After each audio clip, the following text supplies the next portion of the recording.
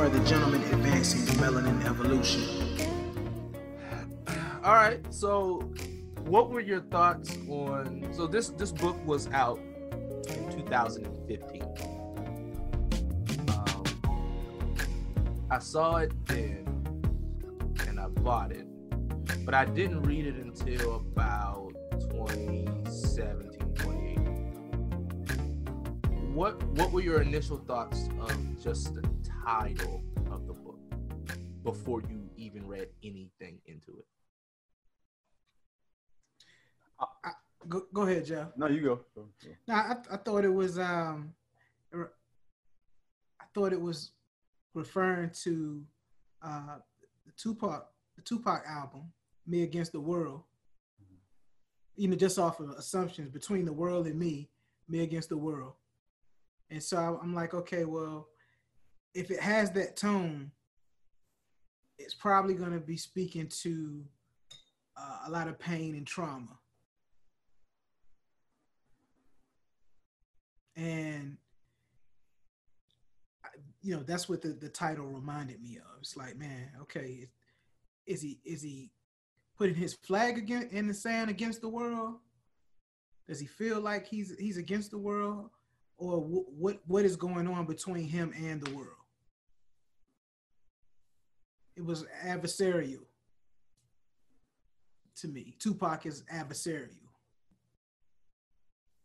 So I think on those same lines, that was kind of like my idea, just as from the title. I think I've stated before, prior to this book club, I haven't been like an avid reader. Like, oh, I'm gonna read this next, I'm gonna read this. I knew a lot of people have been talking about this book. And obviously he went to Howard, so I'm kind of familiar with him. But in terms of the title, I don't know. The title alone, it didn't pull me in unless somebody was like, hey, you should check this out, or like you should read it. I almost thought almost the same thing at first, kind of like from that Tupac kind of like mindset. It's like me against the world. So I was like, okay, we heard that before. And that's not a bad thing. It's just, again, it didn't make me want to run out and just grab this book just based straight off the title.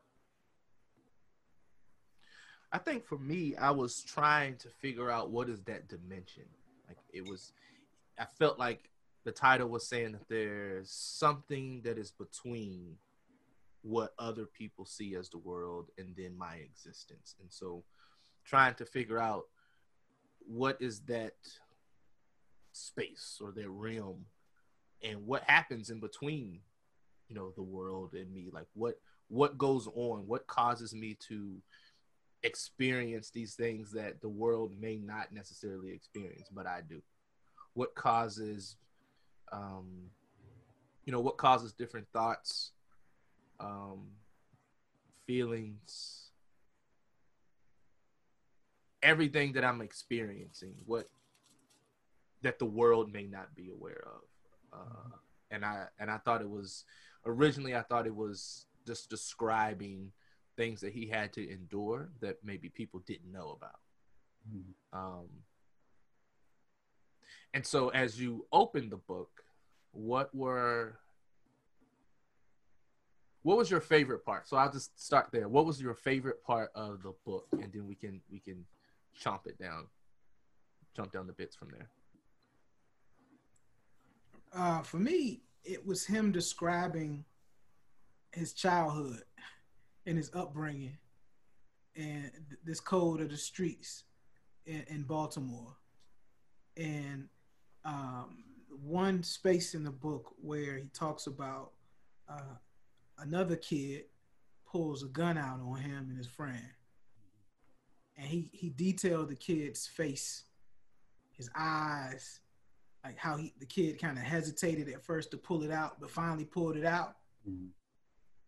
And he described like this innocence because it was obvious the kid didn't know what he was doing. But then like this innocence became like this fiery rage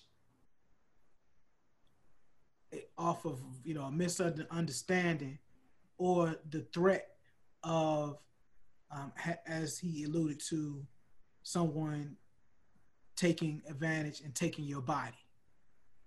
Like, I think that's where the adversary is. It's the world in me, but the world doesn't understand that my body is equally as valuable as theirs. But then our community doesn't understand that our bodies are equally as valuable as one another's. And when he described that piece in the book, and he described the kid's face and his eyes, and the fact that you could be 13 or 14 or 35 or 55, there are always instances or environments where you could particularly lose your life. And it doesn't matter like how young you are, how old you are. If the person responsible was young or old, it's almost like you have to keep your head on a swivel constantly. And the fact that you have young people, you know, barely teenagers, but teenagers nonetheless, that have to have that mentality as a survival tactic. Like, we're in a very sad space, because what he depicted was like Baltimore in the late 80s. But what he depicted is like Baltimore now. And I'm like, that's crazy that even with some of his references in the book, these same problems and the same mentality, we have to keep our heads on the swivel right now within our current climate. And like you say, the book was written in 2015, but it was relevant in 2016, 2017, 2018, 2019, 2020, likely 2021. So I really like the book, but mainly because I like the way that this author writes, that it's visual. For me, when someone writes and I can actually see in my mind what's happening, even when you talk about the little boy about to pull a gun on him, like, I can visually see that. It made me think about moments in my life, not being in that exact situation, but being in something similar, or knowing someone else who had been in it. And like, I can visually see the moment, I know where I was at, etc. And because of that, I really like the author. But in terms of if I had to pick my favorite part of the book, y'all know I'm biased. It's when he talked about Howard University, but mainly because of the way he talked about it. It was one of these things, like, in my mind, I always understood it as it, but I never knew how to articulate it the way that he did. So I'll kind of read, because I highlighted a certain section of it. He says, I was admitted into Howard University, but I was formed and shaped by the Mecca. So for folks who may not know, like, well, how, you know, people call it the Mecca. It's just like the shorthand or abbreviated version. So even using that line, I was like, okay, like, that's good. But I wonder, like, what does he mean by that? So he says, the institution was related, but it's not the same. Howard University is basically the higher education. The Mecca is the machine crafted to capture and concentrate the dark energy of all African people and inject it directly into the student body. The Mecca derives its power from the heritage of Howard University. And then it goes down below and it says the history, the location, the alumni combined to create the Mecca, the crossroads of the Black diaspora. I thought that definition of it was just so kind of like spot on. And again, reading this book, what it really made me do was think about like my own childhood, going like through like similar situations. And then even talking about him talking about Howard University and like how he kind of matriculated through Howard, what he learned, not specifically in the classroom, but how so many different experiences shaped who he was. I don't know, I thought it was powerful. And because of that, when we talk about what was my favorite part, again, it was really when he talked about his time in college. I agree. That was, I think because he was talking about his college experience, but it wasn't like what we typically would hear from someone talk about their college experience. And so for him, the brother can write, right? The usage of the words and metaphors and analogies, that was captivating to me. The repetition of the body, right? It hit different every time he said it. I was like, add that to with his Baltimore slang or his vernacular, like the tone in his voice, and it was just like, I get it. But listening to him talk about the college experience, and it wasn't just about going to campus, it was about how he developed as an intellectual, how he developed as a creative, how he developed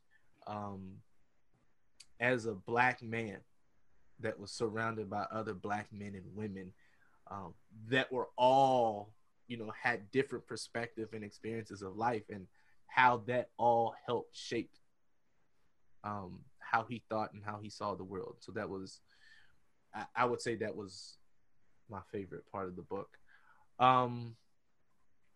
What did you think about the format of the book? How it was a letter to his 15-year-old son. How did that impact your perception or the reading of the book? It hit me, man. It hit me. It choked me up because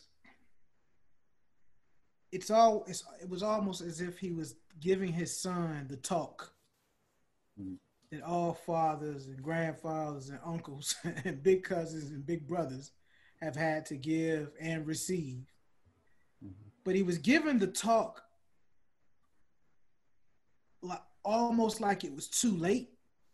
Like he wanted his son to be shielded from all of the things that he witnessed growing up, because he referenced Mike Brown and then explaining to his son like why Mike Brown existed as a person, but why the Mike Brown fiasco was impacting him the way it was. Because I guess he made a reference that his son didn't want to believe that the people got off on killing him, even though it was on video.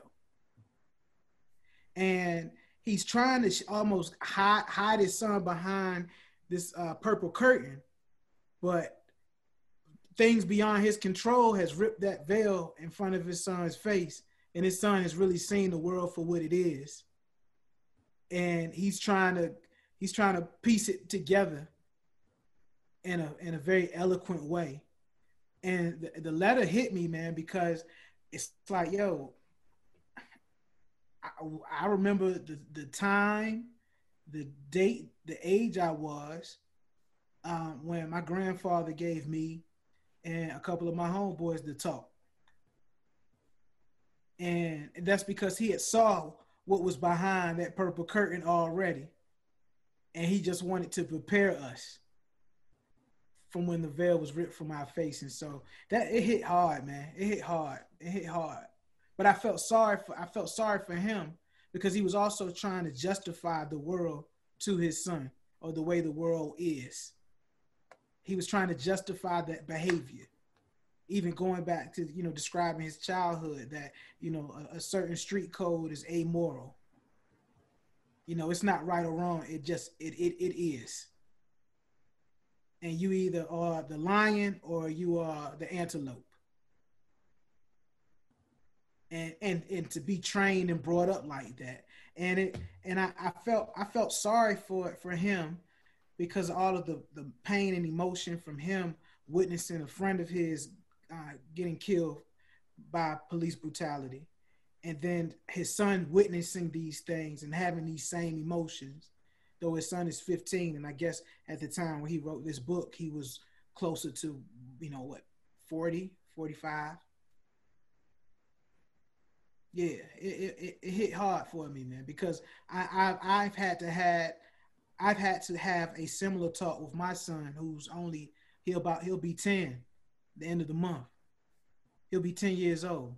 So I'm having this conversation with a 9-year-old based on George Floyd, and then having to show him Eric Gardner, that it's happened before, and then having to show him Emmett Till, because it's happened before. And it's the cycle of these talks that he's writing to his son that we constantly have to have for generation and generation and generation and generation. So we are going to give talks to our children that our great grandfather gave to their children. Like, where's the change, man? It was sad.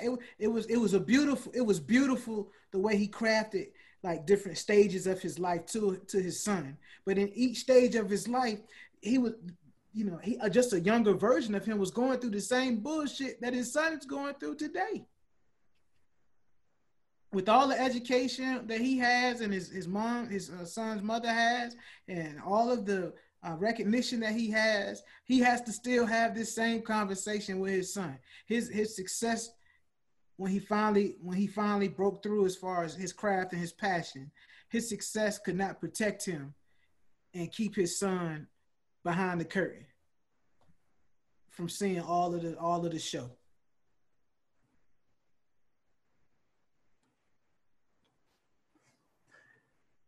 I agree a lot with what you said. I actually was writing down a couple of things to circle back to the question, Ron, that you asked.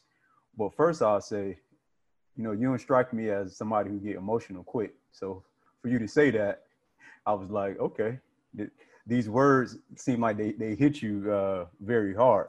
Oh, absolutely. Absolutely. He like you said, he was a painter. Yeah. He was a painter with words, man.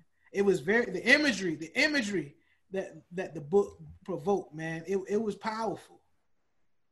And I do agree. I felt like it was like having like the talk, you growing up, somebody having to talk with you, or you're having to talk with a son, a younger sibling, a younger cousin, etc.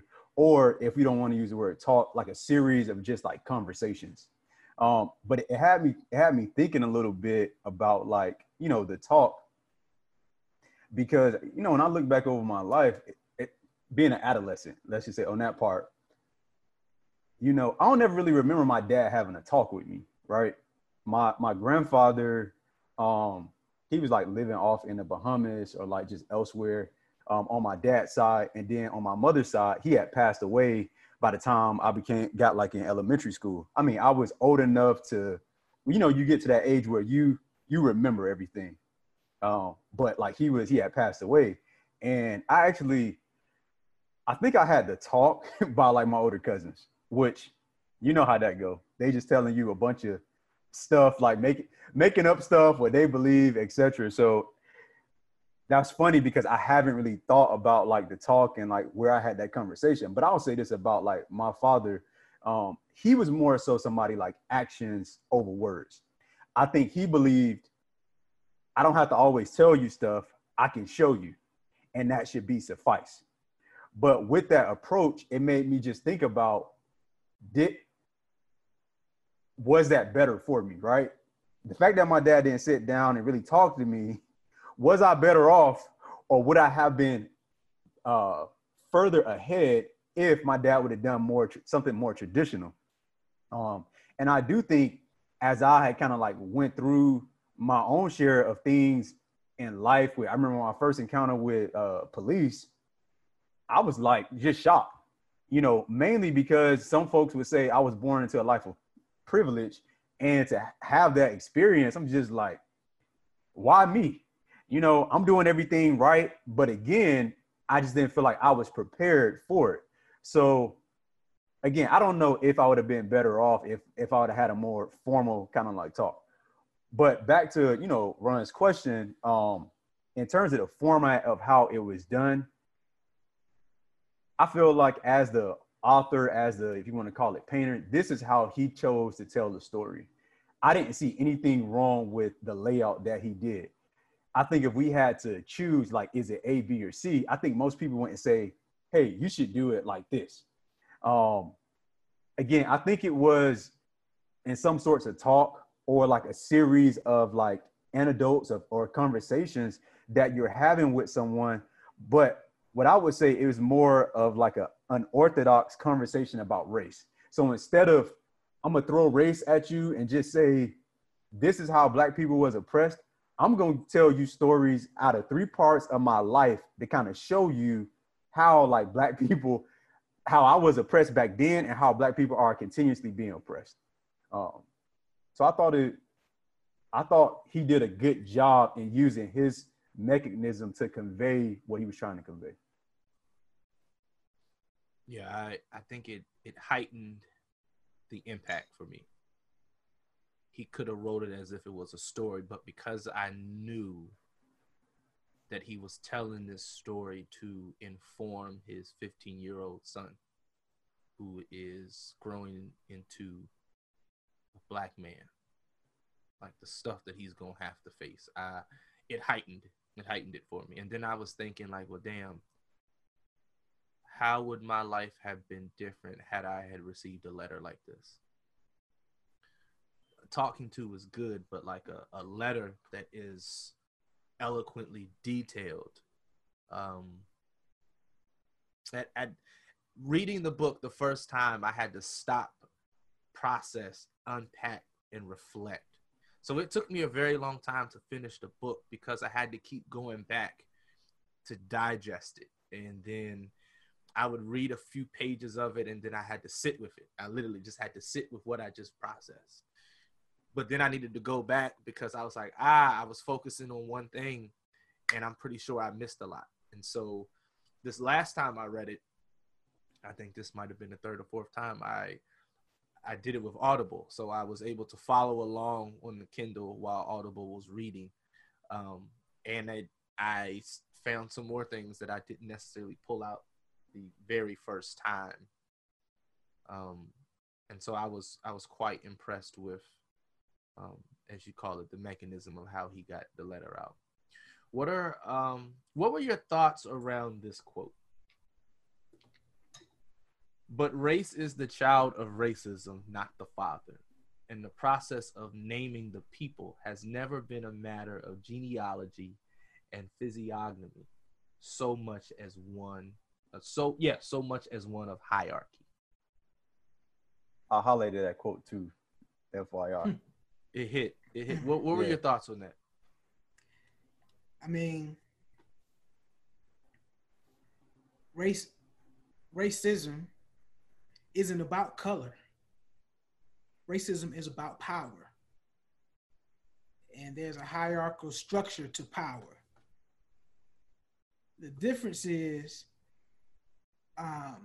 we are a race, but we are a race within a country that has done a very, very poor job in forcing our identities onto us and what we should be and how we should be, right? And so that hierarchy of power, racism, we didn't create racism. Black people did not create racism. Think about that. We didn't create racism. We are a product of, our struggles within this country. We're a product of racism, but we didn't create this shit. So when you talk about systemic racism, it's like, that's the baby. The big parent is the elephant in the room that nobody wants to address. And I think on social media, I saw a cartoon of them taking down the Stonewall Jackson statue in Richmond. And they were ripping down the Stonewall Jackson statue, and the picture reflected almost like roots, like the cables that was holding the statue on top of the cement. It was like roots, and the roots went into the ground. And so, you could snatch the statue away, but where did the roots come from that kept the statue afloat for all of these years? Like, we got to talk about the roots versus the actual symptom. And it's frustrating. Like that quote is frustrating to me because I've sat on some D&I committees, work related, and then all of this stuff happened with George Floyd and the protests and the unrest. Now, as a Black male on the D&I committee, Now, versus me contributing to making things better, now you're looking to me to solve a problem that I did not create. But the problem impacts me, and you're ignoring the fact that it impacts me, but you're telling me to solve a problem that I didn't create. And I think in that quote, that's what he was trying to get to the heart of. We are a product of a country that has not set us up for success. We are a product of systemic issues that have plagued our fathers, their fathers, their fathers, and their fathers. We didn't cause it, but at the same time, we're protesting because we need people with influence and that power to help us solve it. We're not going to be able to solve it in a vortex on our own.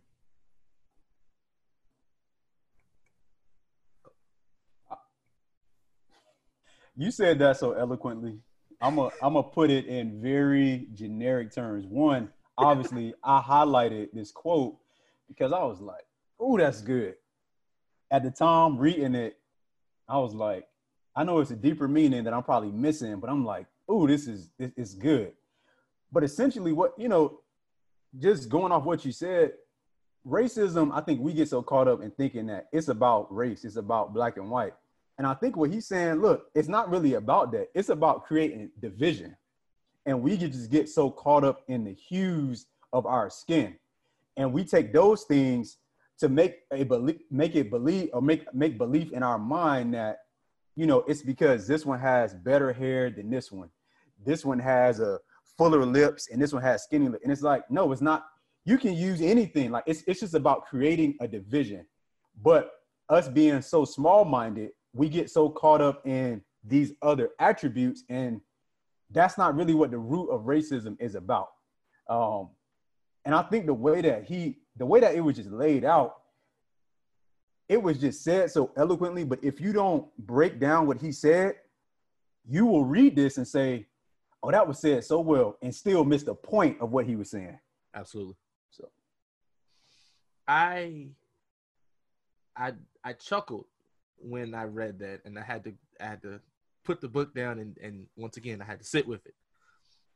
And I thought about it in terms of the hierarchy. Individuals who feel, or as he would often say in the book, who believe that they are more than others or that they are superior to others, will name things and place emphasis on the inferiority so other people will soon subscribe to the thought process. The hood didn't get a bad reputation from the people that lived in the hood. The hood became known as the ghetto from people from outside of the quote unquote ghetto. We didn't start calling the place that loved us, the place that groomed us, right? The place where we were able to exist without the interjection of white privilege. We didn't call that place a bad place. We didn't subscribe to any bad connotations of our hood. We don't subscribe to black on black crime, which doesn't exist, but that's another topic. That's another topic, right? And so it's like when you really sit back and you think about how things that we have come to know as bad, it's like, well, why black magic? Why is that considered bad? Or blackball or blacklist? Like what? Black-hearted. Yeah, like just where did the term, white is clean, black is dirty? Even when you go down, like we talked about this, I think you and I, Kev, chocolate ice cream and vanilla ice cream. I blew one of my colleagues' minds when I showed them what vanilla really looked like. And I was like, not quite sure how you went through your whole entire adult life not knowing that vanilla is really black. Like it's a dark brown. It's black. It's black. So it's a bigger word in that. It's got pigment. It's got pigment. Look, for sure. it's a bigger word in that whole ice cream conversation. And so I'm just like, something so simple and surface level, you're missing it. Then you're not ready to have this conversation about race because you're stuck on the damn vanilla bean. All my life, I didn't know. Well, why is it that vanilla is white? Because everyone was loving chocolate. And so like now we gotta have something has to be separate. We can't just make another flavor and it looks like, now we have to separate by the color. Right? I'm thinking about when I did, could you imagine me as an elementary science teacher? Stop it. No. I taught science as a part of my educational clinical experience. So for 8 weeks, I was a science teacher. 8 long ass weeks. Yeah. And them kids still got trauma to this day. Hey, but they learned something. Them kids learned something. They gonna be all right. Video for 8 weeks. So one of the experiments I did with them was the blind taste test. So it's easy to look at a bowl and you pick out the yellow and you think you're tasting yellow. But without your visual sense, can you tell me what flavor you're eating? And 9 out of 10 chances, no one could do it. I said, okay, this one's pink. So then they would tell me that it tastes like strawberry. I said, actually, I just gave you a yellow. You don't know what something is until someone tells you what it is, right? And so going back to this whole thing about racism and class and like hierarchy, people, you're not born to know that black is bad. Exactly. You're not. Exactly. You're also not born to know that white is good. You are conditioned that way. Somebody has to teach you these things. I think about when I was a kindergarten teacher. I think about watching the children interact. Everybody was everybody's best friend. They got mad because little Billy didn't sit by little Chris today. And so now Chris is mad because he feels like somebody else lost his friend. They didn't understand that you could have more than one friend, which was another conversation. But it wasn't until when parents were able to start visiting the classroom that when they found out that little Billy was black, then there were problems about Billy playing with Chris and Billy doing that. And I was like, well, you were sending snacks for Billy before you saw that Billy looked like me, right? And so now we have a problem because you are now conditioning your child to have some type of forethought before they interact with individuals to let them know, yes, they may look different than me, but I don't need to treat them differently. And so when we have this conversation about race, it's like, it's not something that we created. It's not something that we were innately, come out of the womb with. You taught me about this. Mm-hmm. And a lot of times, we talked about it in the book with like what social media portrays. The media is constantly telling you there's a difference, right? White people are glorified when they create crime. Black people are horrified when they create crime. And it's like, how is it that we are villains, but you all are saviors? How does that work, right? And I like how he calls it the costume of a killer when he was referring to the police officers that were getting away with murdering innocent victims, predominantly men of color. And so when I think about the time that this book originally came out, it was the time where the police officers who murdered Michael Brown were exonerated. Mm-hmm. And then I fast forwarded to today. I'm like, damn, we still having this damn same conversation. Same thing, man. Same thing. And it's you talked about this clothing. How he was describing like the Skittles, or he would go back to describing a hoodie, or he would go back to describing like the thing that media made a thing that was this negative thing, right? Oh well, he had something in his pocket. Oh, but it was a Nestea and a pack of Skittles. right? But I thought it was a gun. Yeah. Or he's a threat to society because he's selling Lucy's on the street corner. Right. Like or he has a counterfeit $20 bill. He deserved to die. It's a thing. It's a thing. He's got a gun. He deserved to die. I think also too, because when you're talking about innocence, it made me. I mean, you hit on the point I was thinking about in terms of Ron. When you were just saying that, a lot of times, like when you grow up in the hood or whatever, and I have like a vivid example. Just like things that you do, just as a kid, you think, "Oh, this is the greatest thing ever." It's not great until somebody tell you, "Oh, that was garbage, or that was nothing." I remember I started working. We went on a work trip. We went to Orlando, and we was passing by. We were going to a conference. We were passing by some hotels. And I remember just being young. I used to get so elated about going to like the hotels that had the kitchens in them. And I would tell, and me and my sons would be like, "Yo, is this the hotel with the kitchen in it?" We like, "Oh, it's like a penthouse suite." Yeah, we like, "Oh, it's not. We gonna get." And I had recalled. So when I was recalling it to my, matter of fact, I didn't even say nothing about it, but I remember it being La Quintas that will have like the kitchens in it. I said nothing about this story, but I vividly remember, hey, I wouldn't take that childhood memory back for nothing. Me and my coworkers were passing by some hotels to get to the conference center, and they was like, "La Quinta, I would never." And I was like hurt a little bit, mainly because it's just like, well, who says there? Yeah, like, but I'm like, but who says where you went as a child was better than where I went? And to your point, we don't grow up thinking, okay, black is wrong, white is right, or this is this. It's until other people around us has put information in us that says, oh, this is wrong, or whatever experience or whatever view or experience you had of this, that was the wrong experience. It should be X opposed to Y. And modern day, it definitely is the hoodie.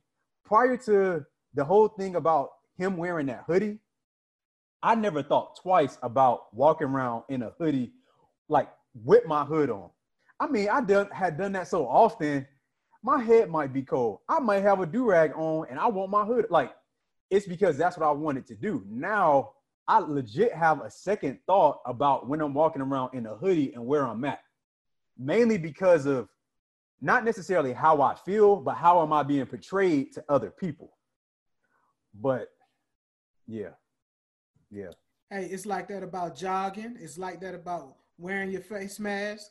Sleeping. Sleeping in your bed and somebody kick you in your door. Oh, wrong house, my bad. Being in the wrong neighborhood, driving a car that's too nice, like breathing, everything.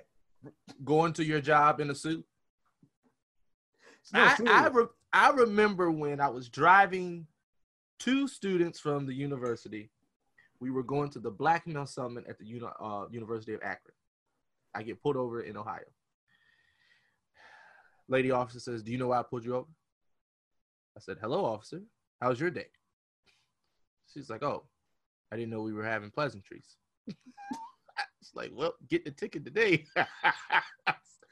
Do you know why I pulled you over? I don't. Could you share with me the reason why you pulled me over? Do you know how fast you were going? Nope. I wasn't looking at the speedometer as I was looking at the road. So she's like, license registration. Okay, license registration. She came back. She goes, "Why are you dressed up?" And so in my head, I'm just like, what the hell does this have to do? But then I was like, no. I look in the rear view mirror, and two brothers was in the back. One brother was in the back, one was beside me, but the brother in the back, and it was funny because they were sharing the story. They was like, because they were both biracial, and he was like, at this moment, I didn't feel like I had a white mother. And I was like, oh. He's like, at this moment, she didn't look at me like she potentially could have been my cousin or aunt. Right. And so I look in the back seat, and he's just looking at me like, he had this look on his face like, do not give the response I know you really want to give. So I head nodded, and I said, well, this is what I wear to my office at the university. But we're attending a leadership conference at the University of Akron. So then she walks back to the car. Now I'm just like, okay. She comes to the car. She goes, well, this is how fast you were going. At this moment, I'm like, are you giving me a ticket, or are you like, I'm not about to, what do you want? So she's like, but, you know, I don't believe that this was habitual. I think you probably just weren't aware that you just crossed state line into Ohio. And we drive a little differently here. And I wanted to be like, hell yeah, y'all don't drive with insurance. Y'all have to drive. But it wasn't the time to be a comedian. So I just looked at her. So she said, I knocked it down 15 points so you don't get reckless driving. I said, okay. And she said, typically people say thank you. I was like, that was a kind gesture of you. Because I'm not about to say thank you and make you feel as if you are a white savior in this moment. Either you're going to give me the ticket, you're going to write me a warning, and you're going to go on your Barney Fife way. You got to figure it out. But what I'm not going to do is I'm not giving... Your Karen Fife way. Right. And so she gives me the ticket. And it was funny because she wrote the original speed on there, then she crosses it out.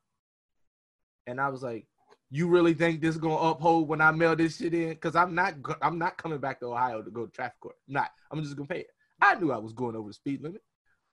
But in that moment, I was like, what made you feel as if you could have this type of conversation? Like if one of the other ones were driving with their family members that kind of look like you, would you have said the same thing? Would you have taken this tone like, I'm doing you a favor? And oftentimes, like, I play all of these things through my head. I'm just like, why is it that the treatment is different because we look different than you? And that's really it, because the person didn't, like, the officer, she didn't know my personality, my character. She didn't know if I was carrying heat in the trunk, under the seat. You can have a white mother. I could be a doctor. You married to a wife, a white woman. Like, I could. Her niece, yeah. right? Yeah. She could have been my auntie. Right. Right. And it's just like, I always ask people, like, well, what made you respond to me this way? I ask colleagues, let's get ready to say a bad term, white colleagues. I asked them, what made you say that in response to my question? What conversation did you just have internally that said, oh yes, this is what I should say to him because he'll get it? Well, I just thought you assumed. Okay, we're with you, right? And so, like, I had to start checking individuals. And, you know, it's hard as hell to check your white colleagues when you're the only black colleague that they have. Then you're going to be the angry black colleague that they have. Of which I typically surmount it to. And I'm like, damn, and in my head, and I already hit play internally, so I couldn't hit rewind. Like, I had to follow through with this. Like, I've interrupted this meeting. I've caused a scene. Now I got to finish, and then I got to walk out mad because, like, I'm on the 12th floor, and there ain't no black people in this building until about level 4. So I got to get in the elevator to get around some people that's going to help me out if shit pop off. But I question stuff. One of the CEOs said something, and he went to pat me on my head. Bruh, you know. On your head, B? I was sitting down, and he went to like pat. A dog? I was like, bruh. I said, oh, what were you about to just do? Because I was about to tell you a good job. I said, well, you like can he was your father? Nick. What? And I don't even let that Negro touch my head. Like, so the fact that you think you was gonna pat me on my, like, good dog, that a boy. I said, oh, what were you about to do? And so in front of the senior leadership, I had to have this awkward conversation. And in my head, I was like, I probably ain't gonna have a job next week. But I know I had saved him from touching my head. And so then I said, what made you think that that was appropriate? Do you like to be patted on your head? Don't answer that because you look like you do. And then my colleagues are looking at me like, you added too much on it. I was like, no. Now I hit play, had to follow through. But I'm thinking like in terms of. But is that the normal interaction with other colleagues if they do a good job patting them on their head? Or is that No, I've never pat anybody on no, their I head. agree. No, I agree. I agree. Maybe a child if they little. I don't even do that. But no, you should never pat nobody on their head, man. If I do it to a child and the child sees me as someone that loves him and respects me and honors, like reveres me, like he's going to think that that's an appropriate behavior. So I don't do that. And so I'm like, I stopped. My friend has a son and his little friend, Tommy, right? Little Tommy. Tommy's mom was getting ready to pat my friend's son on the head. I pushed that little thing to the side of the head. Hey, did he have something in his hair? She was like, no, I was just saying it was good to see him. I said, well, you speak with your mouth, not with your hands. No, you can shake his hand. He know how to shake hands. High five. High five. Give him a boys and girls club hug. You know the hugs that you do from the side. But I'm just like, oh, no, don't ever do that again. And so then I had to make it uncomfortable because little Tommy sitting there red, get ready to cry. My friend's son is sitting there like, what the hell just happened? My friend is trying to save the situation. The mom is getting loud. I was like, that ain't what you want. That ain't what you want. And then I had to explain, how would you like for me to pat your son on his head like he did a good job? And she's like, I think I understand. No, I don't need you to think. I need you to get under this standing right here. I need you to get under this standing. And don't ever do this shit again. And don't allow your son to do some stuff like this. This is why y'all can't hang out no more. And I ended the friendship. I felt bad. But I'm like, nah, you can't play with little Tommy's only friend, man. You can't play with little Tommy if little Tommy's parents are like this, because soon little Tommy's going to start to do the stuff he sees at home, and then I got to fight little Tommy. I don't mind fighting the kid, but I think it's illegal. Yeah, you're going to jail. Definitely going to jail. And so I'm trying to prevent all of that. And so like I always have these questions, and like so I'm listening to the stuff that he's saying in the book, and I'm just like, what gives people like the thought to just treat people different just because they look different? Is what they were taught. Yeah, or just like make these assumptions, and then like when you check them on it, they look at you like you wrong. I never, and now we're in this weird space because everyone wants to scream Black Lives Matter. Everyone wants to like paint sidewalks and change street names and send out messages to their shoppers that we're in solidarity, but they don't really want to say Black Lives Matter. And I'm like, yo, we want a system change, not a symbol change. But you got your little pretend allyship for the next 2 weeks because you shared a few posts and then you feel like you can come to the cookout. But the conversation of the hierarchy was real, and he illustrated it often, especially when he went back to the body. And one quote that I want to ask you all about was when he said, when you learn how to live within your body. What did you gather from that? Bro, it's like walking on a tightrope. It's like walking on a tightrope with no nets under you. And depending on how you maneuver your body left or right, that means your survival or your end. And as going from a teenager to becoming a man, to becoming a husband, to becoming a father, like you have to learn how to adjust your body at each stage because it requires different movements. But nobody has given us like the how to not to get shot by the police solution. Nobody has created a guidebook on how not to walk through Bloomingdale's and not be profiled. Nobody has created that secret sauce yet. And so we're constantly trying to adjust and learn how to maneuver within our bodies and within this space, not to lose our body. And that's a constant frame of mind that we have to have as Black men, literally every single day. And going back to the book when he said, you're either not violent enough or you're too violent. Those are the spaces that we exist as Black men. You're either not violent enough or not street enough or not tough enough, right? Or you're a menace to society. And the crazy part is like what you talked about earlier, Brother Jay, how society will place their bias and their perspectives of what you are onto us.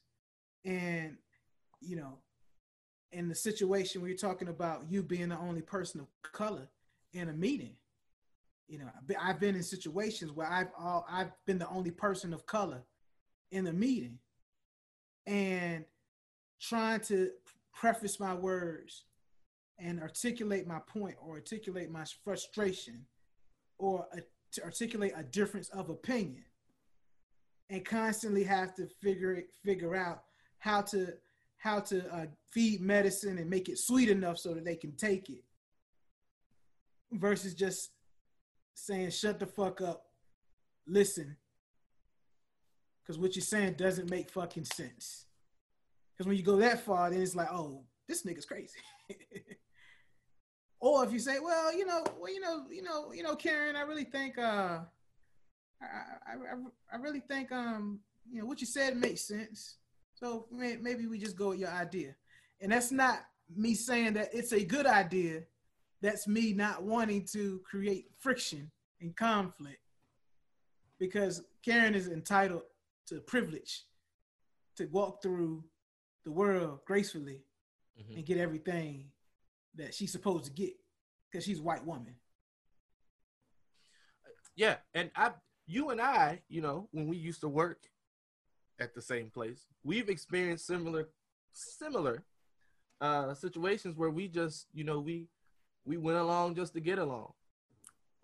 And one, it was like, yo, she goes, well, you one particular instance was like, well, you said it was a good idea. I said, no, I never said that. I said, okay, let's do it. She goes, well, that was you agreeing with it. I said, no, I was tired of hearing you talk. And so if we said, let's do it, that meant you were going to do more working and not talking. I didn't like your idea. I still think it's a dumb idea, but at this point, I'm not invested in either. So let's just get it over with and then get on to the next task. But then they wanted to have a conversation about why I didn't think it was a good idea. It doesn't matter. You want to know why? Because for every part of your project, I can tear it apart and tell you why it won't work, because I have education, experience, and exposure, and you just got this position, in search of a degree and in search of experience and exposure to this. But because of who you got this role. So I'm not invested in this. I don't. But what I do know is we got 15 minutes before I'm supposed to go pick up my Chick-fil-A. So let's wrap this up. Right? I didn't have any cares, and I think people wanted us because they knew our voice had value and weight at our particular location. And so it was like, hey, if they agree with it, then everyone else will. I'm not agreeing to this shit. What I am agreeing to is that you're wasting my time. But they weren't ready for those types of conversations. And so we, as people of color, often know how to avoid certain situations. If I know this is going to be smoke, it ain't even worth it. I hate this idea. I don't think it works. It goes against everything I stand for. But you know what? At this moment, I'm going to be the only one fighting against this or providing any type of resistance. So we just going to go along to get along. Because I need my check next Thursday like the rest of them. Yep, because I got rent. The rent is coming out of this check. And if I don't get this check, then he ain't going to get no rent. And that's another problem. And so we do this often. But there was another quote that I really, really wanted to bring. And it said, at the same time, whiteness is a powerful social force, a descriptor for a community of those who have maximum power and minimum responsibility. Those who have the power to take the lives of others without punishment.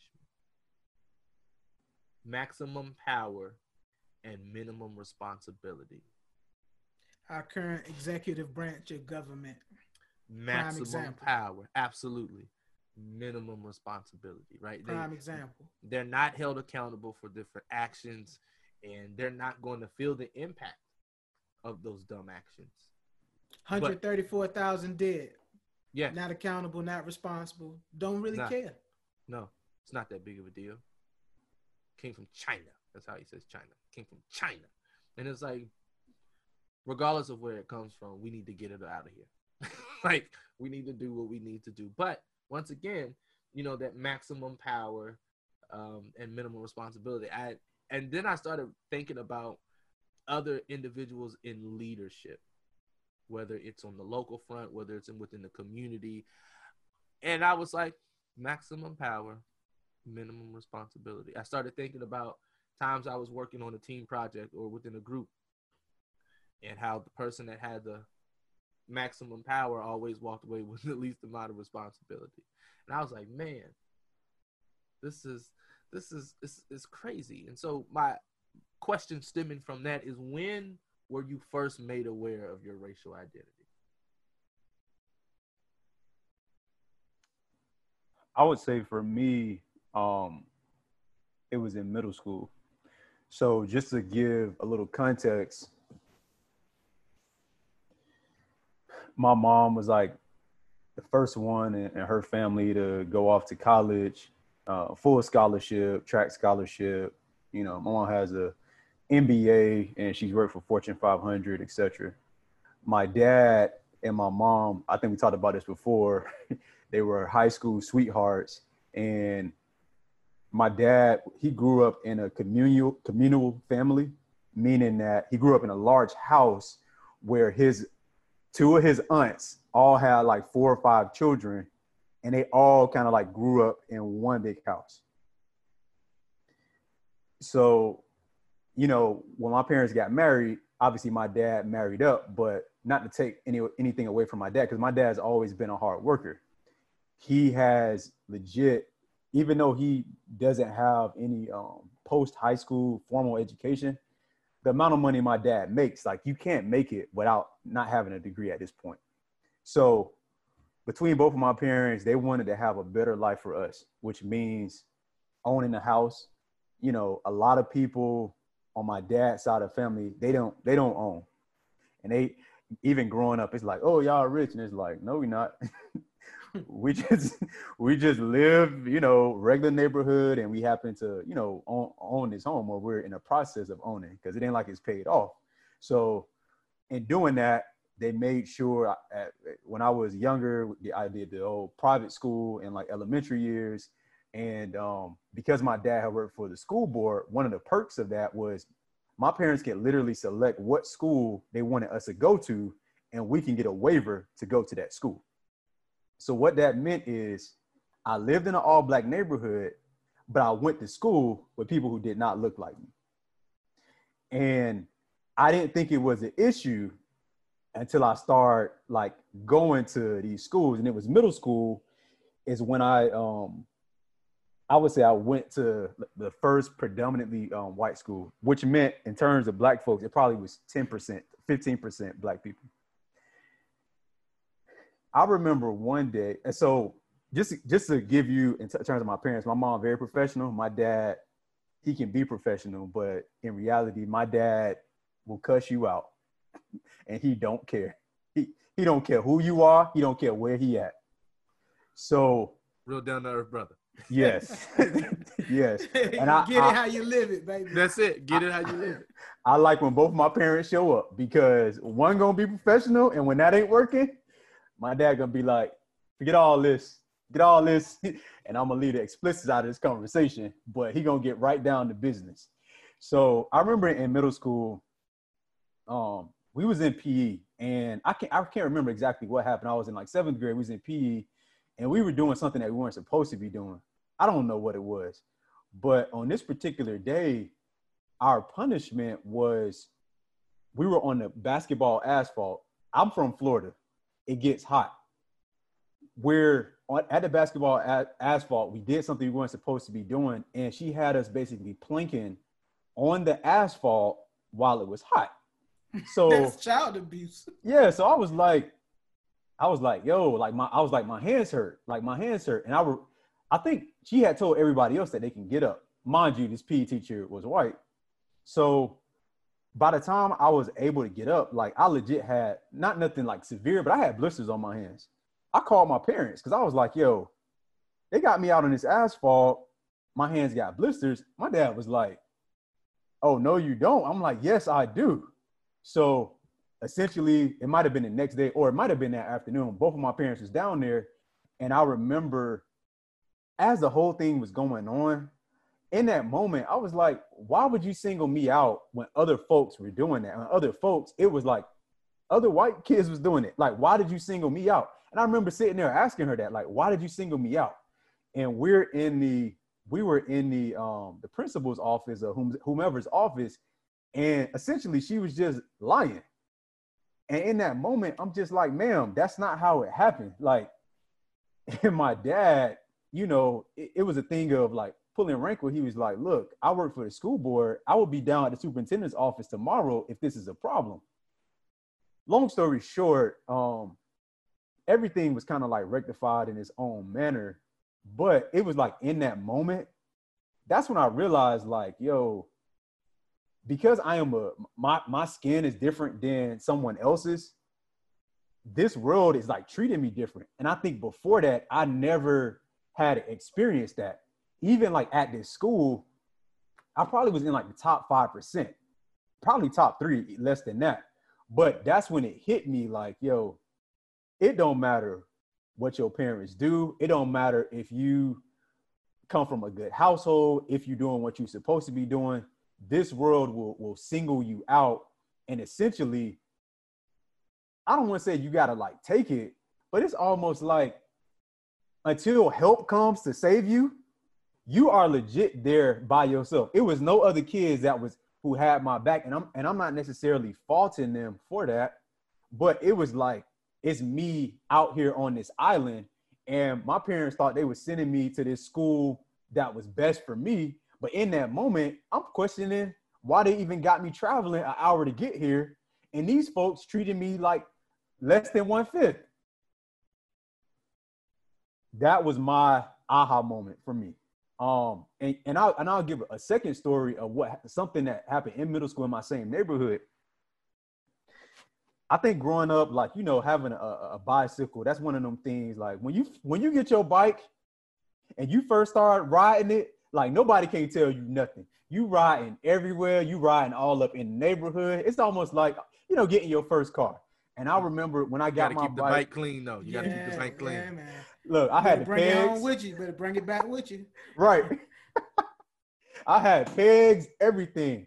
And there was a Wendy's in my neighborhood. Yo, I used to love Wendy's. That dollar menu, Frosty, Junior Bacon, nugget, and a fry. Like $5, that's all I needed. So it was nothing for me to be home and like ride my bike to Wendy's. I'm so hungry right now. like yeah. Well, yeah, we can't even support Wendy's no more, man. I've been stopped eating there. But thank you. But that Frosty used to hit, boy. But I'm riding my bike to go to Wendy's, and this Impala, I'm riding on the sidewalk. This Impala literally cuts me off of my pathway. 4 men jump out of the car, all of them either white or fair skinned, and like literally 2 in the front, 2 in the back, 1 on the side. Where are you going? I'm like, what? Where are you going? I'm like, yo, I thought they was trying to really abduct me. I was like, hey, I ain't about all that funny business. I don't know what y'all trying to do. Like, I was like, get off my bike. And I remember being like literally out of breath because I'm like startled. It's like five people jumping out of an unmarked car. And they legit put me in handcuffs. I am a middle schooler on the side of the road trying to go to Wendy's. I'm in handcuffs trying to go to a dollar menu. Ain't never done nothing wrong. I'm an A student. And I'm just like, I'm literally there, like, I cannot believe this is happening to me right now. Long story short, somebody had robbed a house or broke into a house, and they was looking for this person. When I tell you this person ain't look nothing like me, they had braids.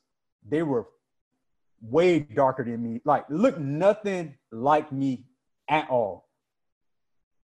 They basically had me on the side of the street telling me, stop resisting, stop resisting. You ain't even telling me you know cops. By the time you put these handcuffs and got me sitting there, I'm putting two and two together. I'm legit have to just stay there and kind of like wait. They ran like all the stuff they had to run. It was like, okay, you're not the person we looking for. Took the handcuffs off. And I'm like asking them for like their badge and stuff information. They like, whatever, this little kid, hop in the car and they leave. End up not even going to Wendy's. Appetite was just like, forget it. I go back home, I'm telling my parents, and I feel like, it's like when your first encounter, like how you feel when something is going on. And I just feel like my parents just didn't understand. In my mind, I know they did, but maybe they were just, they have lived a life where they're used to it. And this is my first encounter. I just feel like in that moment, I'm like, start the revolution right now. And they was just like, hold up, brother. And I'm just like, no, like I was in the right, they were in the wrong. And that's when I realized like, yo, this world that I have grown up in, this is not the same world that I'm like used to. When I walk outside of these doors, like I just don't feel safe. And I feel like at that moment, that's when in terms of police, I understood my role and I understood their role. I'm not going to be rude and disrespectful, but to your point about to the story you were saying earlier, if you're trying to give me a ticket, just go ahead and give me the ticket. And I'm going to pay for it. I'm going to go to court. But all this back and forth, we don't got to do all that. You pulling me over for speeding, don't do me no favors. Give me this ticket. I can go about my business. But all the extra back and forth, we don't have to do none of that. Don't do me no favors. And that is really when I figured out that this world is different for Black folks.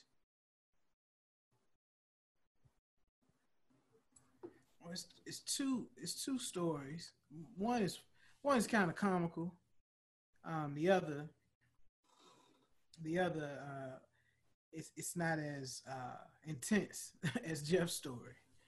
But the first time I realized that I was Black was at a preschool, like the school before kindergarten.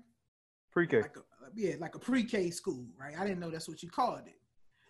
But I remember the school, man, was Chesapeake Avenue Preschools in the South Norfolk section of Chesapeake. And I went to school every day, right? I went to school every day. Light school. And then picture day came about. And you how you have all the little big head kids, you take your class picture all tight in together, right? Mm-hmm. And and they put me in the middle. They snapped the picture, and I think nothing of it. I go back talking to the little friends in the school, minding my business. Come home, forget about it. Picture come out, and like my grandparents are like laughing. I remember them laughing. I remember my mother laughing at this picture. And the reason they were laughing is because I was the only Black kid in the picture. Right smack dab in the middle. And then as I got older, I'm like, yo, why the hell would they send me to an all-white preschool? Because they think we getting a better education. They think we getting a better education. I was like, why would you do that? So line them up. And so but to your point, Jeff, that's why they did it, for like a simulation, because they were trying to figure out, like, they knew I was smart. Like, should I go to a private school or whatever? And I don't know. I just think they put me in the environment because either people say you can't flourish or I'm not supposed to flourish. And the next time that I realized, like, yo, it's a different beast. It's a different animal. I was in the 7th grade, and I had this Black math teacher. I believe her name was Miss Benson. And not like seriously, like that's legit. Miss Benson. Was she related to Benson? Nah. But it was, I believe her name was Miss Benson. And in her math class, you know, I excelled, did well or whatever. You know, I was a pretty decent student throughout middle school, high school, or whatever. But Miss Benson, like, sends a letter home to my mom and wants me to get into the honors math class, right? And I'm like, well, why do I have to change classes? I'm doing well in the class. All my friends are in this class, and Miss Benson trying to make me go to another class. Like, yo, what type of shit is this? And me not realizing one of the comments that I believe, and as I mentioned, Miss Benson was Black. One of the comments she made is that teachers in the school system, they don't recommend kids like Kevin for the honors track classes. They don't recommend kids like Kevin. And as a result, so, you know, the way I don't know, it was this big thing in like the early 90s where they tried to create like these cohort pods of students. So it'd be like 40 kids, but you're part of one team umbrella. And then within that 40 kids, you alternate all of your class schedules within that 40 kids. I think we was at the same school. Now, and so the teachers had to meet, like, to vote on whether or not I should be able to go into the honors class. And so I go into the honors math class as kind of like a test kind of thing, blow that out the water. So then they're like, oh, he needs to be in all honors classes. Now, mind you, I'm extra pissed because, you know, it's either cute Black girls in the class, which is cool, and nothing but white folks. Nothing but white folks. Mind you, we was at the same school. I'm growing up in an all-Black neighborhood. I go to an all-Black church. I like all Black stuff. I don't want to take no classes with y'all if I don't have to. But this is me because I'm not being exposed. But that was like the first time, like, I realized, damn, we are different. And depending on who lives we encounter and what paths cross, that determines our ability to work up that hierarchy that Coates was talking about in the book.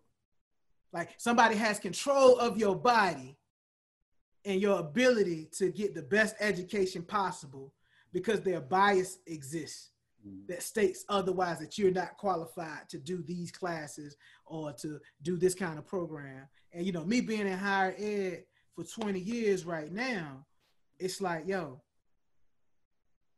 Miss Benson kind of changed the trajectory of, like, me being college ready.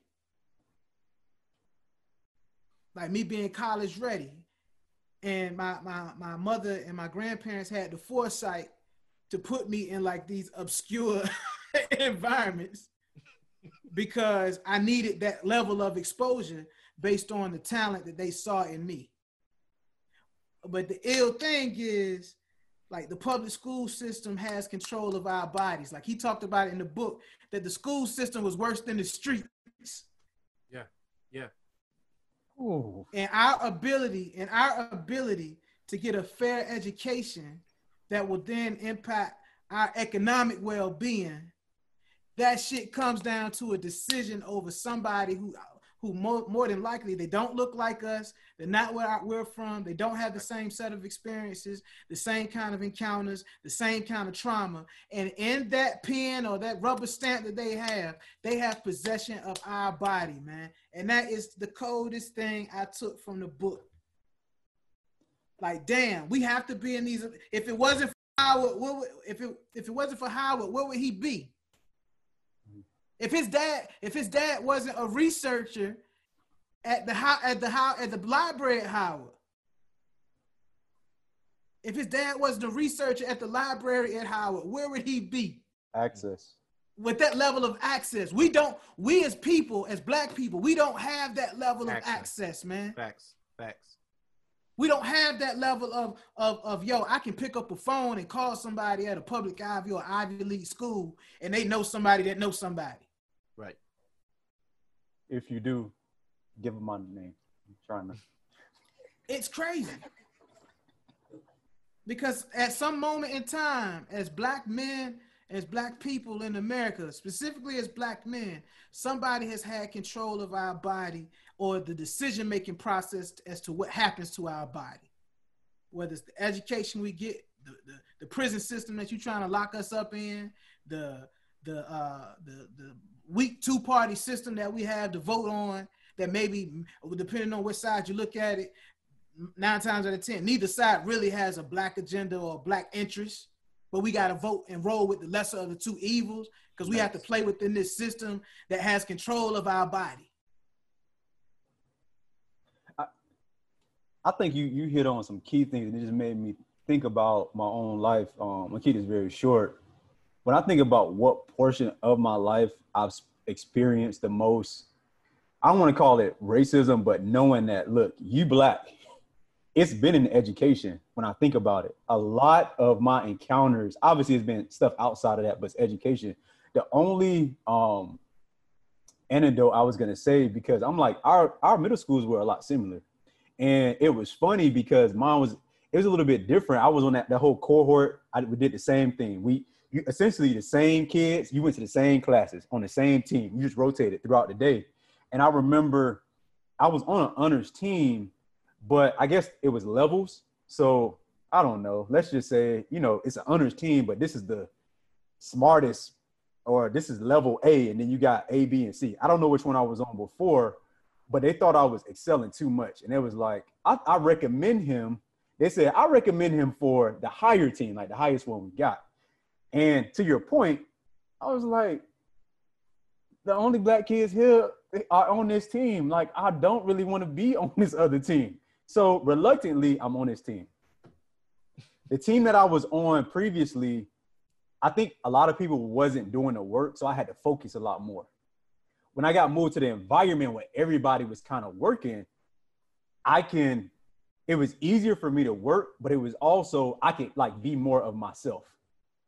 Do you know when I got to this team, they legit started telling my parents, he's like acting out. I just don't notice, like, I remember them saying they don't know who I was. They was like, he's just doing a lot of stuff that we not used to. And I remember sitting down with my parents, like, because I have an identity, because I'm now like talking, like now it's an issue. I feel like in the beginning, because everybody was, I won't say so much lower, I was almost hiding the fact that I was smarter. But now that I'm in a room of smart people, we all smart. So I don't have to hide it no more, and I can just be who I am and just say what's on my mind. They saw it as me being defiant. And, earlier on, it was just a lot of just bumping of heads like throughout that. But yeah, when you talk about the whole higher ed thing, I don't know, it just hit home for me in that regard. I would say that I had a few encounters with the moment where I was like, oh shit, black man. One was a kid when and my principal, so the school system in my county, where I went to elementary school, it was K through 3. Then I went to an intermediate school, which was 4, 5, and 6. Then junior high, 7, 8, 9, and then high school, 10, 11, 12. So in the intermediate, my principal, he was at the age of 33.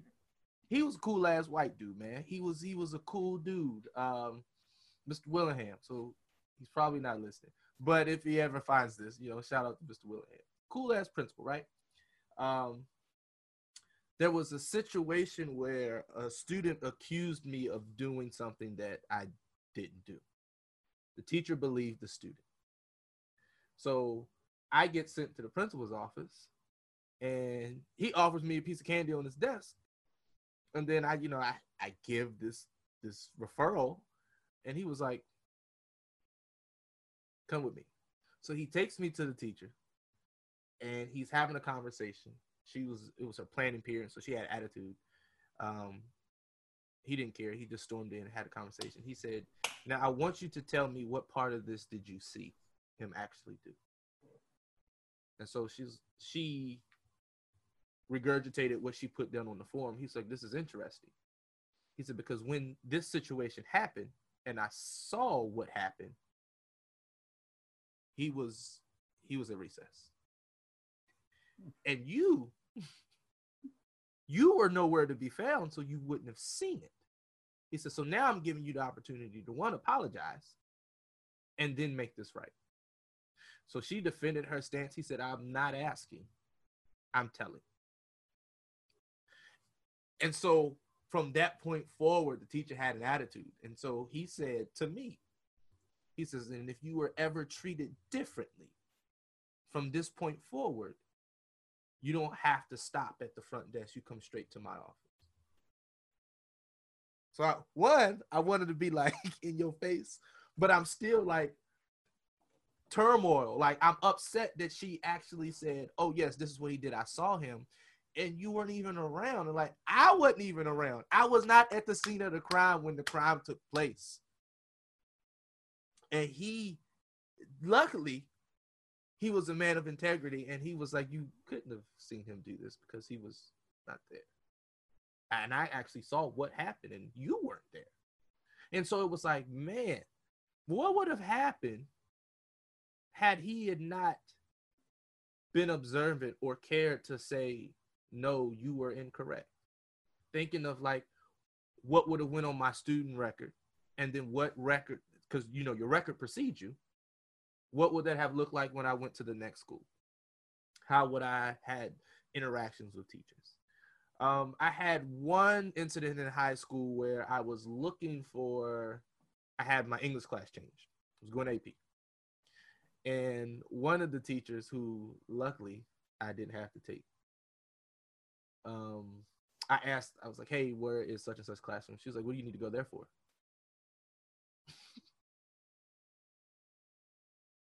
For class. So she was like, let me see your schedule. So not only, like, she didn't just want to take my word for it, because this teacher only taught AP. And so she's like, are you sure this is correct? So I'm just like, wow. So she walks me to the guidance office to make sure that my schedule is correct. Luckily, I had a black guidance counselor. And so she was like, yes, it's correct, because I put him in there. She was like, oh, I was just making sure because we had a lot of students that had some scheduling errors. So then she apologized and blah, blah, blah. But ever since this day, and I saw her a couple weeks ago in Walmart, and I started to take her Lysol wipes out the cart, but I knew we was in a moment of pandemic. My last story. Did you speak to her? Hell no. No. Had a mask on, he couldn't. No. But even if I didn't have it on, I like would have walked up to her and just jumped at her. Like, remember me? Yeah. or as Brother Coates say in the book, what's up now, nigga? What's up now? What's up now? My last story is I was one of the top educational leaders of this summer program. In humble terms, I was running shit, right? I'm the youngest one on my team, and you have a lot of people that don't look like me dropping their kids off for about 7 days on the college campus. Not too many people had problems, but you know, for one of my students, her mom was one of the VPs at Bad Boy at the time. Right, so it was one of these places. So there was an issue that needed to be addressed, and so she goes to one of the interns that looked like her and says, hey, I need this fixed. Can you help me? She goes, yes, but you're going to have to see the executive director. And she points in my direction. I'm the only one there in a white polo. Every other staff member had on blue, but all senior leadership had on white polo, so you can easily identify who do I go to when I have a big problem. She's a man standing at the end of the table in the white polo. Who do you think she goes to at the table? You. In a dream world, she goes to someone that looks like her at the opposite end of the table and repeats her problem. And she says, Ronald's at the other end of the table. You have to go down. So I'm watching this happen. I wave. She was like, points, that's who you need to go talk to. She goes to the next person. Now, the funny part of the story is, by the time you get to me, you've gone through about 7 different ethnic groups and nationalities. And it was kind of like each person got a darker hue. And then when she finally gets to me, I said, oh, well, I guess you ran out of options. And everyone else is looking at me. And I'm just like, no, I need her to know that I saw what you did and you're about to leave your child with me for 7 days. Acknowledgement. Right? And so she just looked at me. I said, yeah, no. I watched you when you walked in and you were directed straight to me, but you chose to go through all of my teams to get to me because you didn't want to have a conversation with me. How can I help you? Well, I just needed to correct. I said, okay, cool. But if you were directed to me first, why would you go through 9 different people? So at this point now, I'm going to help you, but I want you to feel like an asshole. And so the little girl, she was so embarrassed. She felt so bad. She was like, Mom. I was like, So the dad comes in because evidently registration was only supposed to be 10 minutes. It was drop off, love you, bye, let's go. So he comes in with attitude. He was like, what is taking so long? So I'm looking at him like, if he swing, I'm taking him down. And so she then starts to say that I've been raising my voice and I don't want to help her. And he says, he's like, I know you well enough to know that typically you're the one that raises your voice. And so he said, hi, my name is, said his name, shook my hand. He was like, what seems to be the issue? I said, well, your wife, and I played the whole entire story back. This is what she did. She started down all the way down after she was directed, blah, blah, blah. And this is what she said to me. And now I'm waiting for her to tell me what the original problem is so we can solve it. So Madison here can have a great 7 days with me and my staff. So he looks at his wife. And at this point, he's fuming. He apologizes to me like 7 times. He was like, he knows his wife is a 7 bigot. times 70. Yeah, what it should have been. That's what, right. He knows his wife is a bigot. And I said, sir, I don't really want your apology. He said, I know, but she's gonna apologize too. She goes, I will not. He said, you will.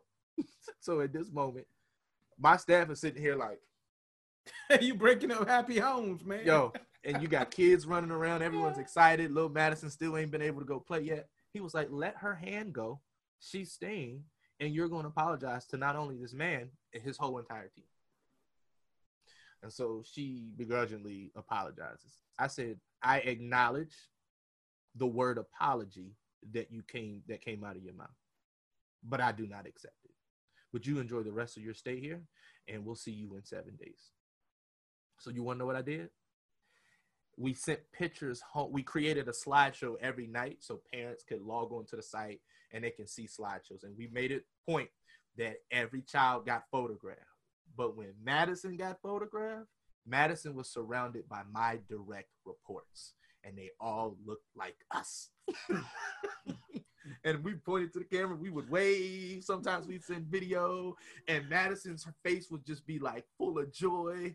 And like her dad would like respond to the slideshow. He was like, "Oh my God, this is great. She's having a good time." I said, "Yeah, she drew a picture and she wanted her mom to see it, so we made sure we took this picture for her mom." And so all the black staff was holding it. And so we had one staff, she was Puerto Rican. She's like, no.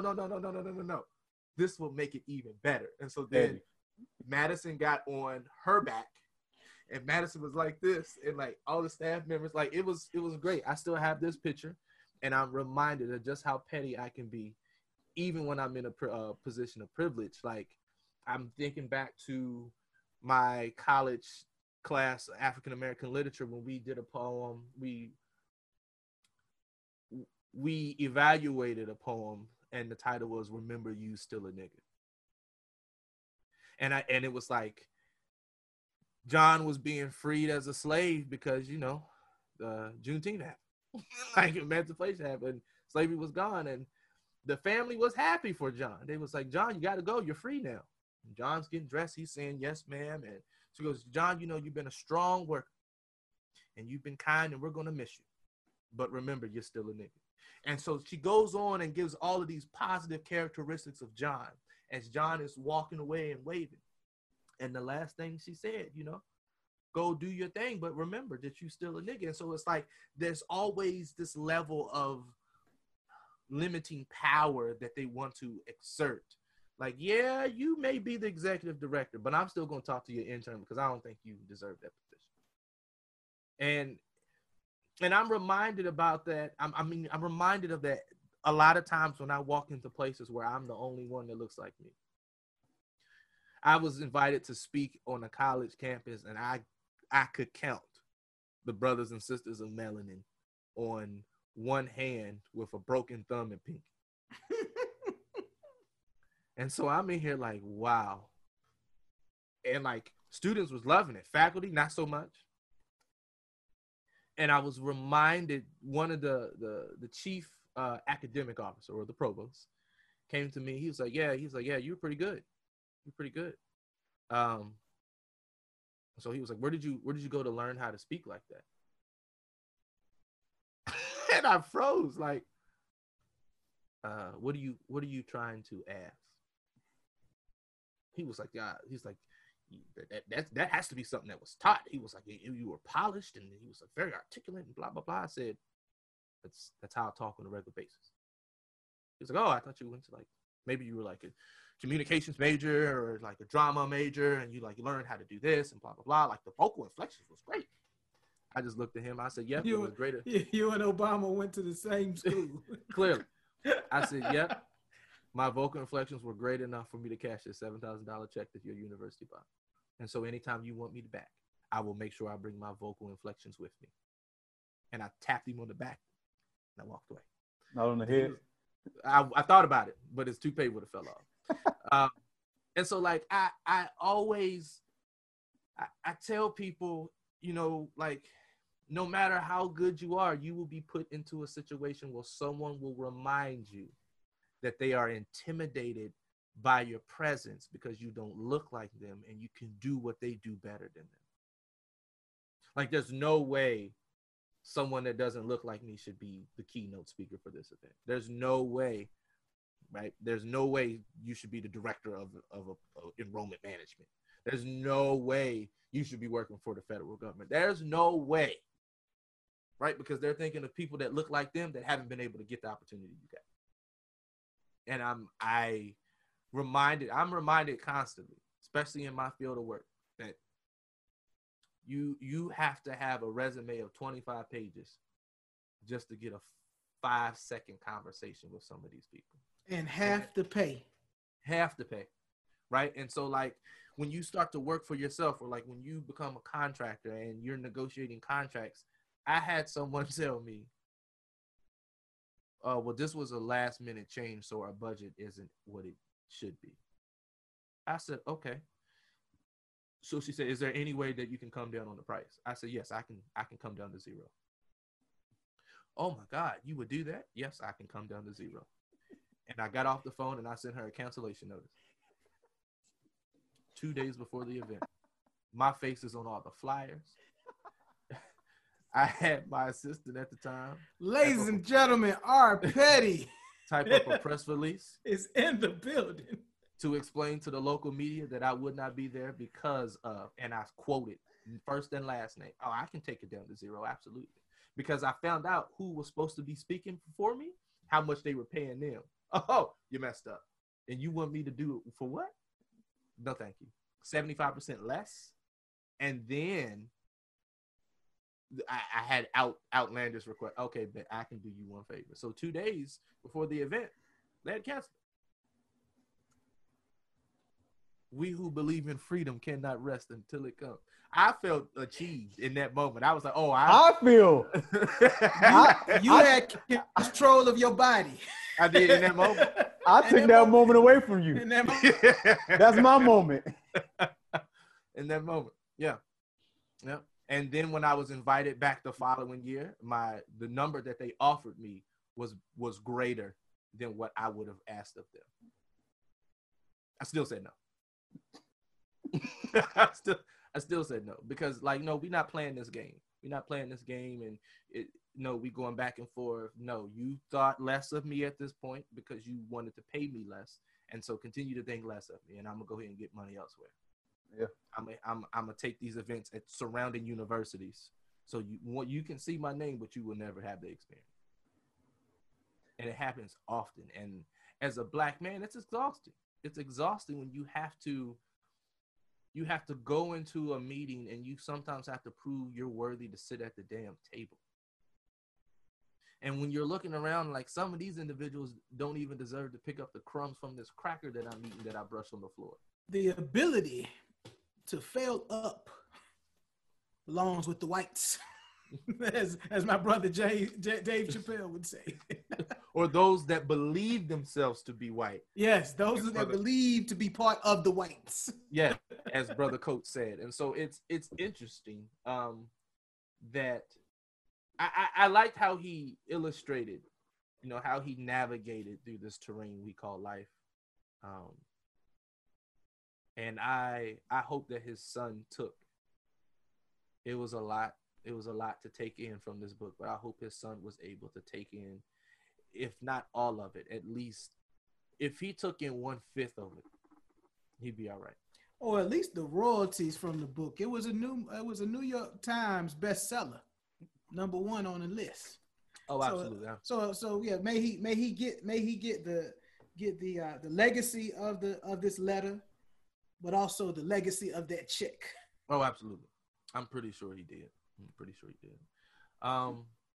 Closing thoughts. Yeah, go ahead. Well, just two things based off of you talking about those experiences. One of the things that I wrote down, so the great orator Trick Daddy has a song. Trick Daddy Dollars, yes. That TDD. He has a song called Still a Nigga. And actually, as I was reading this, I had jotted that down because it made me think about that. It was just, if you know the song, he basically just calls out these different scenarios. And it's just like, you're still a nigga. Like, it don't matter what it is. You still this at the end of the day. One of the other things that I was thinking about is, well, this book didn't necessarily talk about it, but when you talk about, just from the title, Between the World and Me, being an African-American male specifically who has, quote unquote, let's just say, like, made it. And when I'm saying made it, you got college educated, but even if you're not college educated, you may be an entrepreneur, but you have made it to a life that society doesn't think you deserve.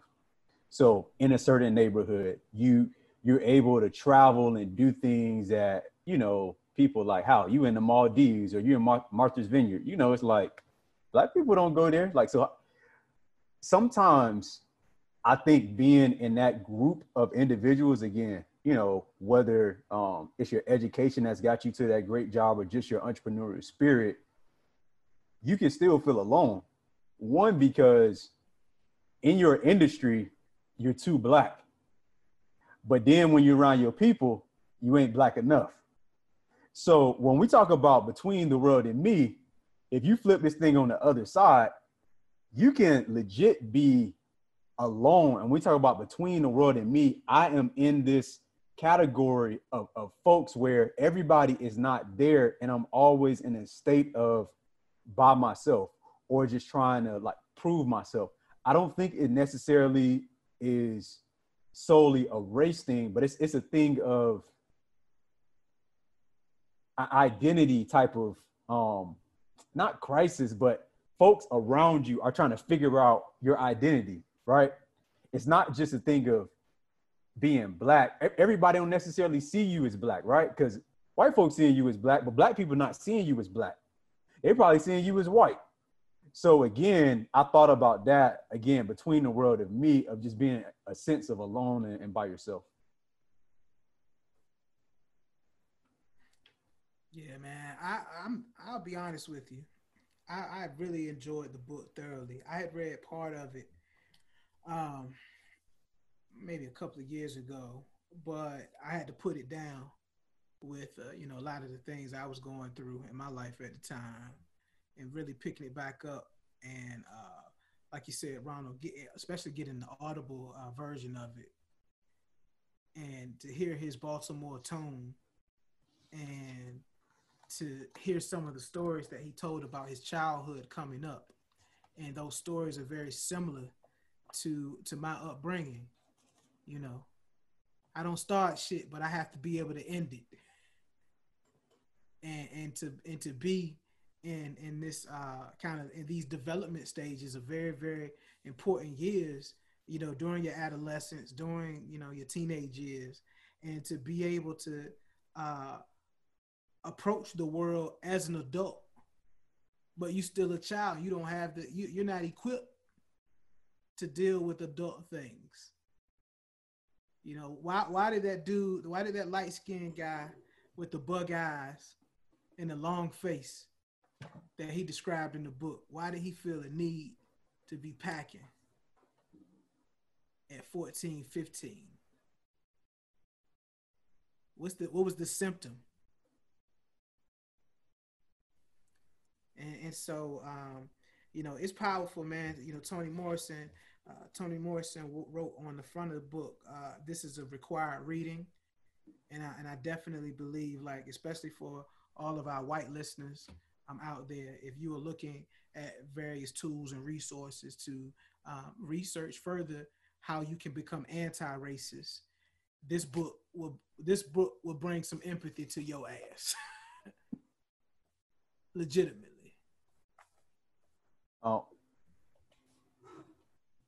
This is my wrap up. What I think you hit it spot on. This is a required reading. That's probably the best way to describe this book. It was written, like you said, in 2015, but everything he's saying, it's almost like he wrote this yesterday. I think a mark of a good book is one that allows you to look at things in a different lens. And for me, this book made me recall scenarios in my childhood that I didn't necessarily, when I went through it, I didn't see it that way. And I'm like, dang, you're right. Like, it's this constant living in fear, or it's this constant, I don't own my body. It's like I'm loaning something that's not mine. I'm here, but I don't actually own it. And I guess nobody has never said it that way. And again, it just made me look at stuff a lot different. And to your point, I think this is just a required reading that you just should read. One of the last things that he said in the book, I mean, I highlighted a whole bunch of stuff, but he said, I am wounded. I am marked by old codes. You born into something you ain't even know, like, it don't matter what you do. You ain't gonna educate yourself out of it. It don't matter how much money it don't matter if you become president of the US. That part.